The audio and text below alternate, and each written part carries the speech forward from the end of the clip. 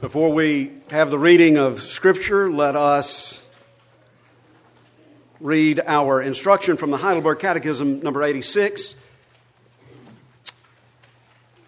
As we now return to this sermon series from Paul's letter to the Romans, we have been delivered from our misery by God's grace alone through Christ, and not because we have earned it. Why then must we still do good? To be sure, Christ has redeemed us by his blood, but we do good because Christ, by his Spirit, is also renewing us to be like himself, so that in all our living we may show that we are thankful to God for all he has done for us, and so that he may be praised through us. And we do good so that we may be assured of our faith by its fruits, and so that our neighbors may be won over to Christ. And now let us pray for the Lord's blessing upon the reading and hearing of his holy word.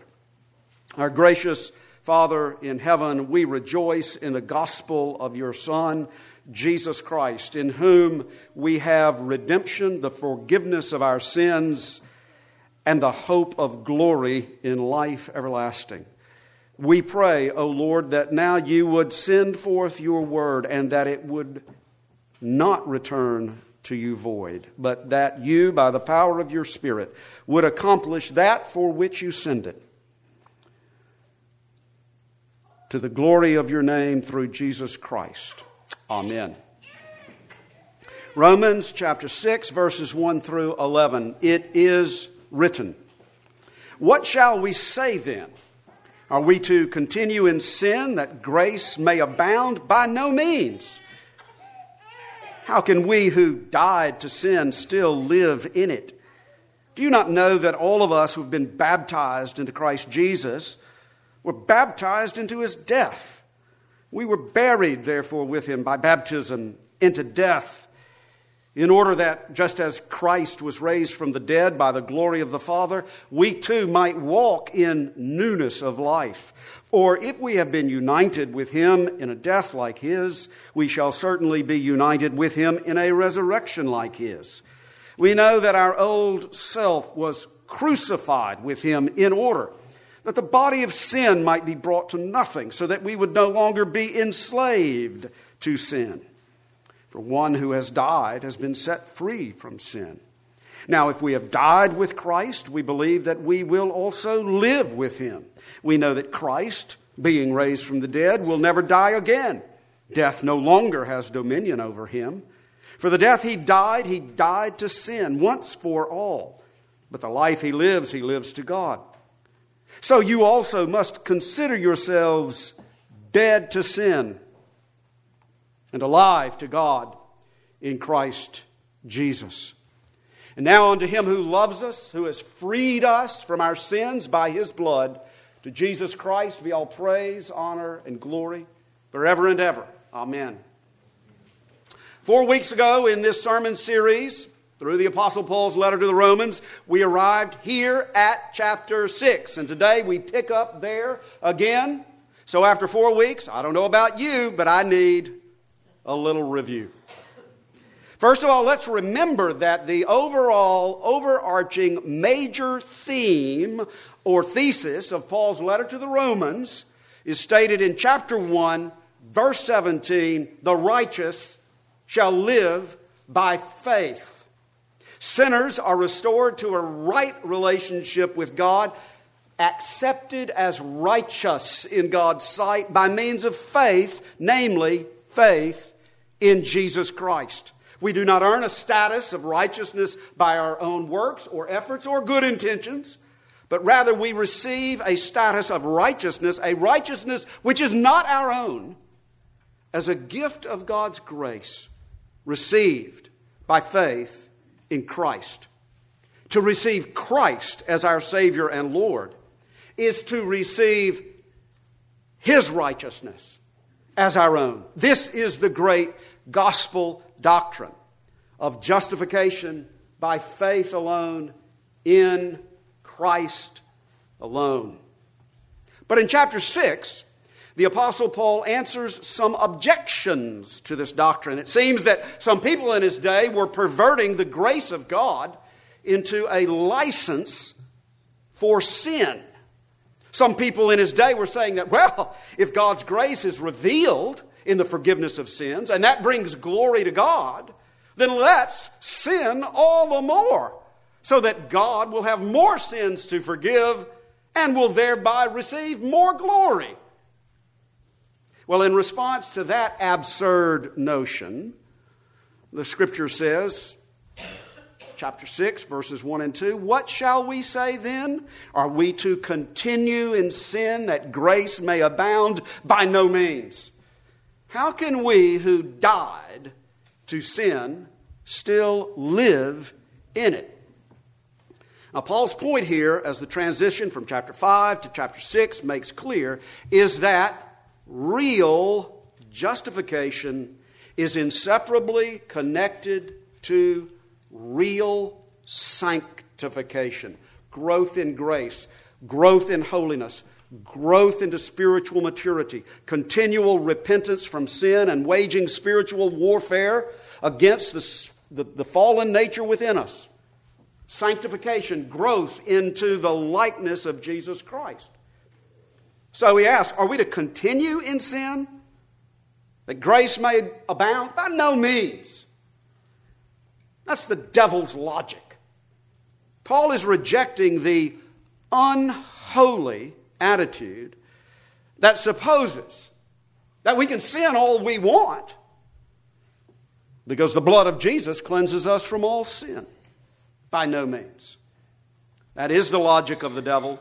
It is a perversion of the gospel, and it is a contradiction of any true profession of faith in Christ. And by the way, it's not merely theoretical. There are some who actually think like that. Well, in fact, the Scripture says that this is as contradictory as death and life are contradictory to one another. How can we who died to sin still live in it?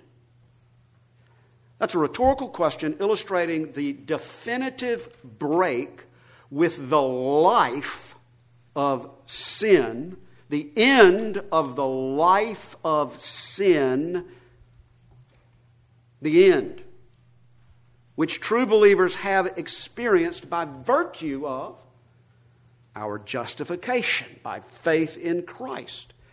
Our justification by faith in Christ involves a death. The death of the old man, the old self. That is, our life in our union with Adam. Our identity with Adam in his fallenness. Our justification by faith in Christ involves a death of the old man. Well, now, how does this death take place? It takes place by the power of the Holy Spirit, who, when the Holy Spirit draws us to Jesus Christ in faith, when we believe the gospel and receive Jesus Christ as our Savior and Lord, the Holy Spirit, who transcends time and space, unites us to Jesus Christ in his death on the cross, so that our old self, our old man in Adam, is crucified with him. Chapter 6, verse 6. And so in our faith union with Christ on the cross, we have died to sin. That old life in union with Adam under the dominion of sin, in the service of sin, in slavery to sin, is put to death on the cross. And if that is the case, asks Paul, if that is really true of us, then how can we who died to sin still live in it? Then Paul appeals to baptism as a reminder of this definitive break with sin, the end of the life of sin, the end of being dominated by sin and sinfulness, slavery to sin. Paul appeals to baptism because baptism is the sign and seal of the believer's union with Christ in his death on the cross. Do you not know that all of us who have been baptized into Christ Jesus were baptized into his death? Paul appeals to baptism in order to emphasize the incompatibility of a profession of faith in Christ and a life generally characterized by unrepentant sinfulness. Now, be careful here. This verse, do you not know that all of us who have been baptized into Christ Jesus were baptized into his death?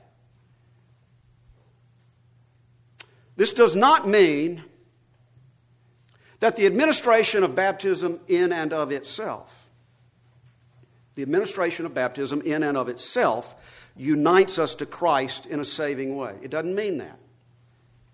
We got to be very clear and very careful here.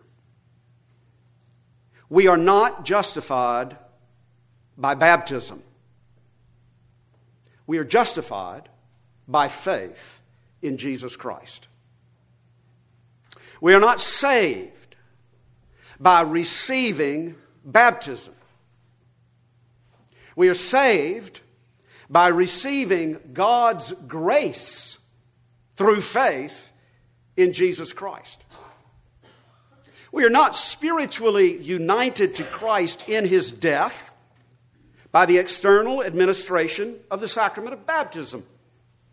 We are spiritually united to Christ in his death by the working of the Holy Spirit internally in our hearts.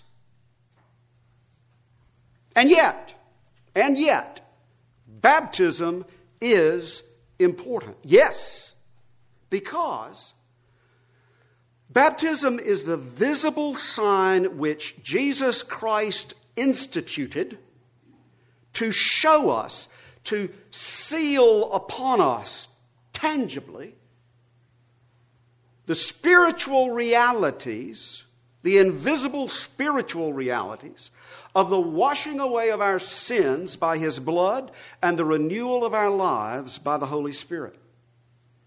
Baptism is a visible sign of the invisible grace of God, which is offered in the gospel of Jesus Christ.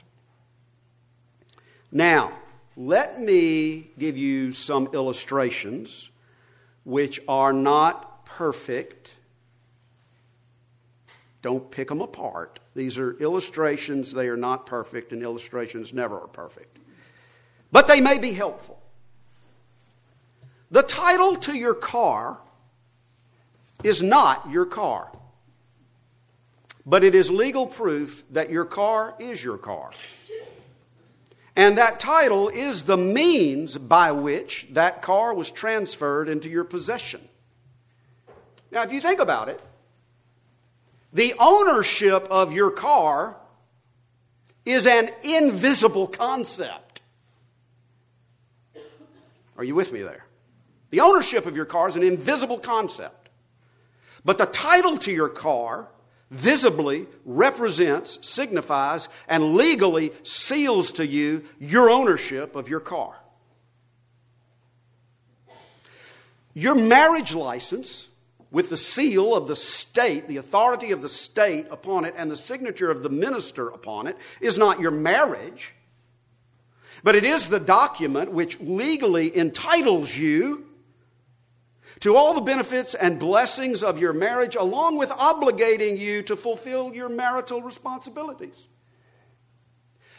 Your wedding ring is not your marriage union, but it is the visible sign of your marriage union. And by the way, speaking of having died to sin and being baptized into his death, well, Your wedding ring, signifying your union with your spouse, is also the public sign that with regard to a union with any other person of the opposite sex, you are dead. Got it? The point is, to be baptized into Christ Jesus is to be publicly, visibly identified with Christ. By baptism, we are incorporated into the corporate new covenant community, the new covenant people of God, the visible church on earth. Baptism marks us with an identity as members of God's corporate new covenant people in Christ. To be baptized into Christ Jesus is therefore to be made the rightful beneficiary of all the blessings of His grace, mercy, and power which flow to us from His death and resurrection, when those blessings are received by faith in Christ. And to be baptized into His death is to be identified with Christ's death on the cross by faith in such a way that through faith in Christ we can say, in the words of verse 6 here, our old self was crucified with Him. Or, in the words of Galatians 2:20, I have been crucified with Christ. But of course, this is only the half of it, as this passage makes clear. Paul continues by saying, we were buried, therefore, with Him by baptism into death, in order that just as Christ was raised from the dead by the glory of the Father, we too might walk in newness of life. This newness of life, walking in newness of life, is the life of sanctification. It is the evidence that we are also in union with Christ in His resurrection from the dead. Having died with Christ, we have a new life to live in Christ by the power of His resurrection through faith in Him. And so 2 Corinthians 5:17 says, if anyone is in Christ, he is a new creation. The old has passed away. Behold, the new has come. Or, as Paul says a few verses onward at chapter 6, verse 13 here, we are called to live now as those who have been brought from death to life. Through faith, we are in spiritual union with Christ in His resurrection. And this too is signified and sealed to us in baptism. Baptism vouchsafes to us, it guarantees to us all the promises of the gospel upon the condition of repentance from sin and faith in Jesus Christ. But now, you may ask, and I know that some of you are asking because we are in a Presbyterian church, how does this apply to infants? And since an infant will receive the sacrament of baptism today, I will attempt a brief and incomplete answer to that question. First of all, we baptize. And by the way, the word is baptize, not christen. We baptize the children of believers in Christ who are members in good standing of a local congregation and who give evidence of a credible personal profession of faith in Christ, referring to the parents of the child. We baptize the children of believers on the basis of God's covenant promise, which is repeated throughout Scripture, to be our God and the God of our children. Think with me here. Think back through Romans chapter 4, which takes us back to Genesis. God made promises to Abraham. Abraham believed the promises of God. And on that basis, God declared Abraham to be, are you with me? Justified by faith. Thus God established his covenant with Abraham. And then God commanded Abraham to be marked with the sign of the covenant, the sign signifying, among other things, Abraham's justification by faith. And that sign was circumcision. Abraham received that sign of the covenant as an adult after he had been declared to be justified by faith. But then God commanded Abraham to circumcise all of his male descendants as infants on the 8th day, marking them as members of the covenant people of God who were called to live by faith. And those infants received the sign of the covenant, the sign of justification by faith, the sign of salvation by grace, the sign of the promises of the gospel before they believed on the 8th day. And they were to be raised in that old covenant community of faith, being taught who they were, who God is, what God requires, so that they would come to know, love, and serve God in personal faith by His grace and for His glory. Now, as we all know from the Old Testament, not all the descendants of Abraham truly believed in the promises of God, nor lived by faith in God. The external mark of circumcision did those unbelieving Israelites no good, except to remind them of their need to repent of their sins and to have their hearts circumcised. Those unbelieving Israelites had the outward sign, but not the inward reality of true faith. The principle is the same within the new covenant church of Jesus Christ. The sacrament of baptism does not save an unbelieving person, but reminds that person to repent of his or her sins and place his or her personal faith in Jesus Christ so that he or she might really and truly receive the forgiveness of sins and the renewal of life by the working of the Holy Spirit, those spiritual realities signified and sealed by baptism. An unbeliever's baptism calls that person to repent and believe the gospel. And that could, theoretically and actually, be the case of someone sitting in this sanctuary right now. God has given you His visible promise in the sacrament of baptism. Believe on the Lord Jesus Christ and you will be saved. And then your external baptism will, by the power of the Holy Spirit, be in force as the effective and the authenticating sign and seal of your internal baptism by the work of the Holy Spirit.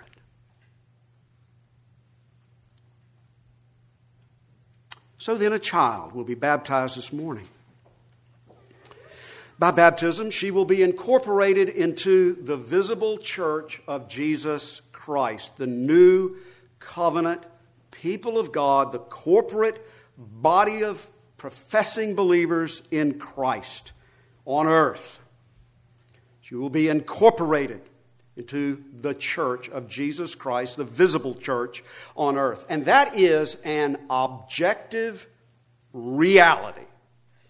Her baptism is her initiation into the church family, not only here in this congregation, but the worldwide visible church of Jesus Christ on earth. That means that she will have by virtue of her baptism, an objective identity as a member of the Church of Jesus Christ on earth, just as much as she has an objective identity as a citizen of the United States of America. The only difference is the United States of America isn't going to last forever, and the Church of Jesus Christ will. She is not a spiritual nothing or a spiritual orphan. She is a child of the covenant, a member of Christ's church on earth according to God's covenant, and baptism is the sign of that covenant instituted by the Lord Jesus Christ. Now, think with me a little bit. In earthly terms, this little child is already the rightful beneficiary of numerous earthly blessings that are already hers simply by virtue of her birth into her family of origin, though she knows nothing about who she is or whose she is or what those blessings might be. That's the same with all of us. But one day, God willing, she will understand these things. And she will be grateful for them. And she will actually grow into the personal possession of these earthly family blessings, experiencing and enjoying them for herself and personally benefiting from them, provided that she does not reject her family or squander her blessings or take a path of life which would render them null and void, like the covenant breaker Esau, who exchanged his inheritance for a bowl of beans. But we all know people, sadly, who have done that, don't we?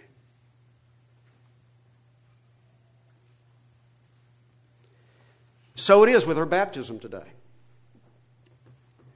On this day, by the institution of the Lord Jesus Christ, on the basis of God's covenant with believers and their children, she will receive the sacrament of baptism, the promise of the gospel in visible form, the sign and seal of her engrafting into Christ, her death in union with Christ, the regeneration of her life in union with Christ, the forgiveness of her sins, the renewal and sustaining of her spiritual life in Christ by the Holy Spirit. In the sacrament of baptism today, God publicly declares these promises to her and gives them to her in visible form.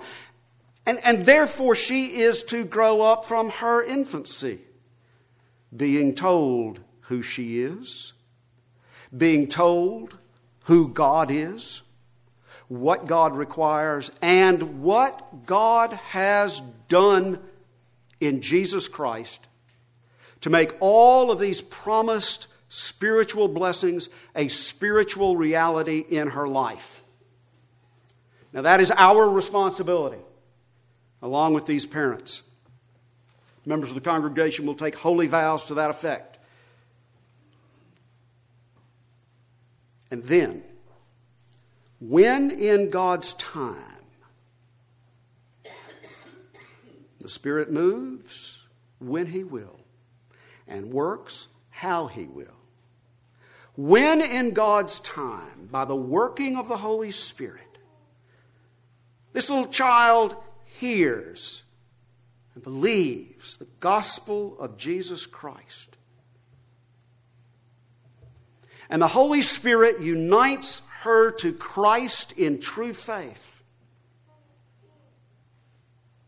then all the promises signified and sealed to her in baptism today will indeed become her personal possession by faith in Christ. And the baptism administered today will, by the working of the Holy Spirit, be in force, effectively, and authentically. And her external baptism will become